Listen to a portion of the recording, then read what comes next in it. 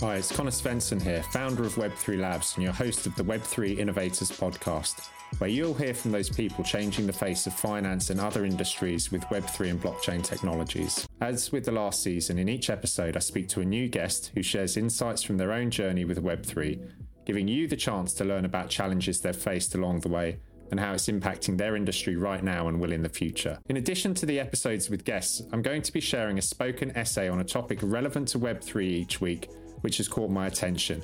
New episodes will be out weekly, so please hit that subscribe button to ensure you get each episode as it comes out. If you enjoy this podcast, please give it a 5-star rating and review. Even if it's just a few words, we'd love to hear from you.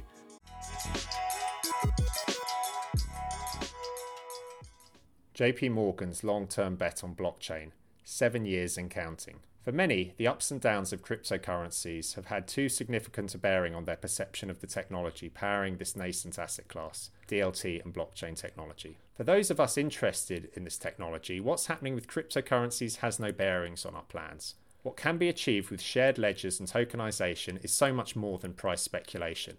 And if there's one major company that knows this better than anyone else, it's JP Morgan. I recently sat down with Tyron Lobban, head of blockchain launch and Onyx digital assets at JP Morgan.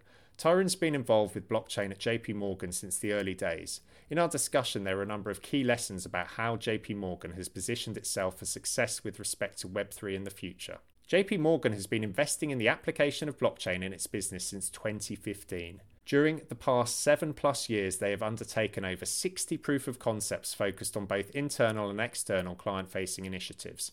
I'm not aware of any other large company that has demonstrated this level of commitment to blockchain during the past 7 years and continues to do so.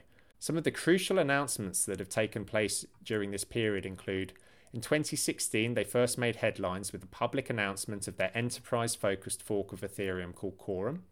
In 2020, they launched their platform Onyx Digital Assets, which has processed over $300 billion of intraday repo transactions.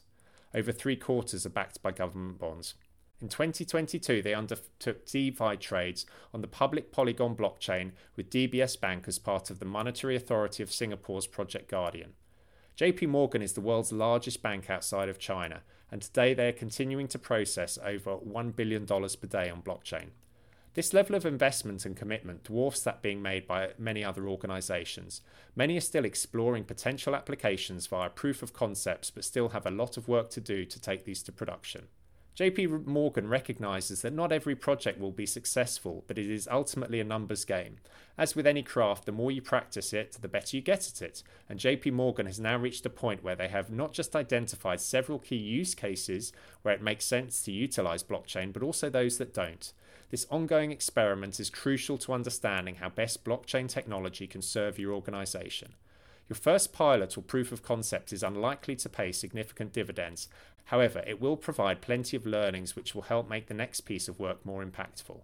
There is still lots of uncertainty about how the Web3 landscape will evolve. Public blockchains are still criticized for their lack of privacy, pseudo-anonymity of participants and performance.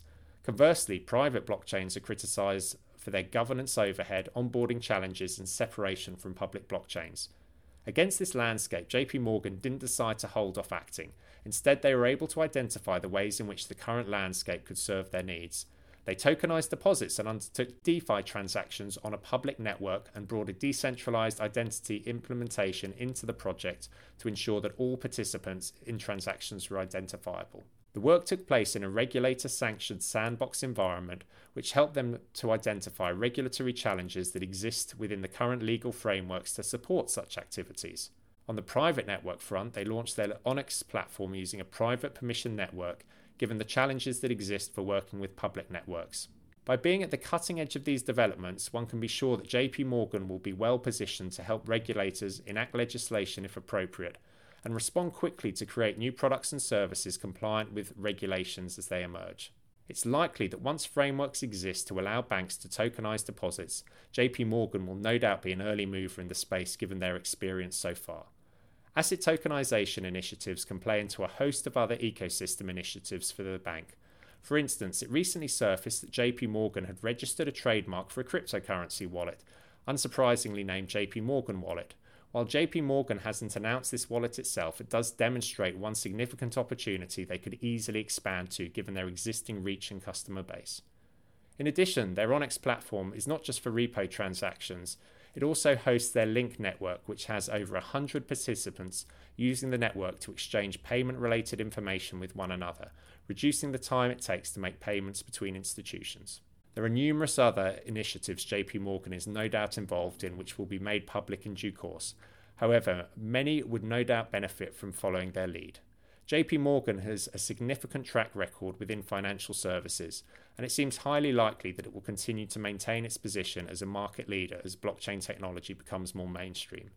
To learn more, I highly encourage you to listen to my interview with Tyrone Lobban of JP Morgan, where he discussed blockchain at JP Morgan at length with me.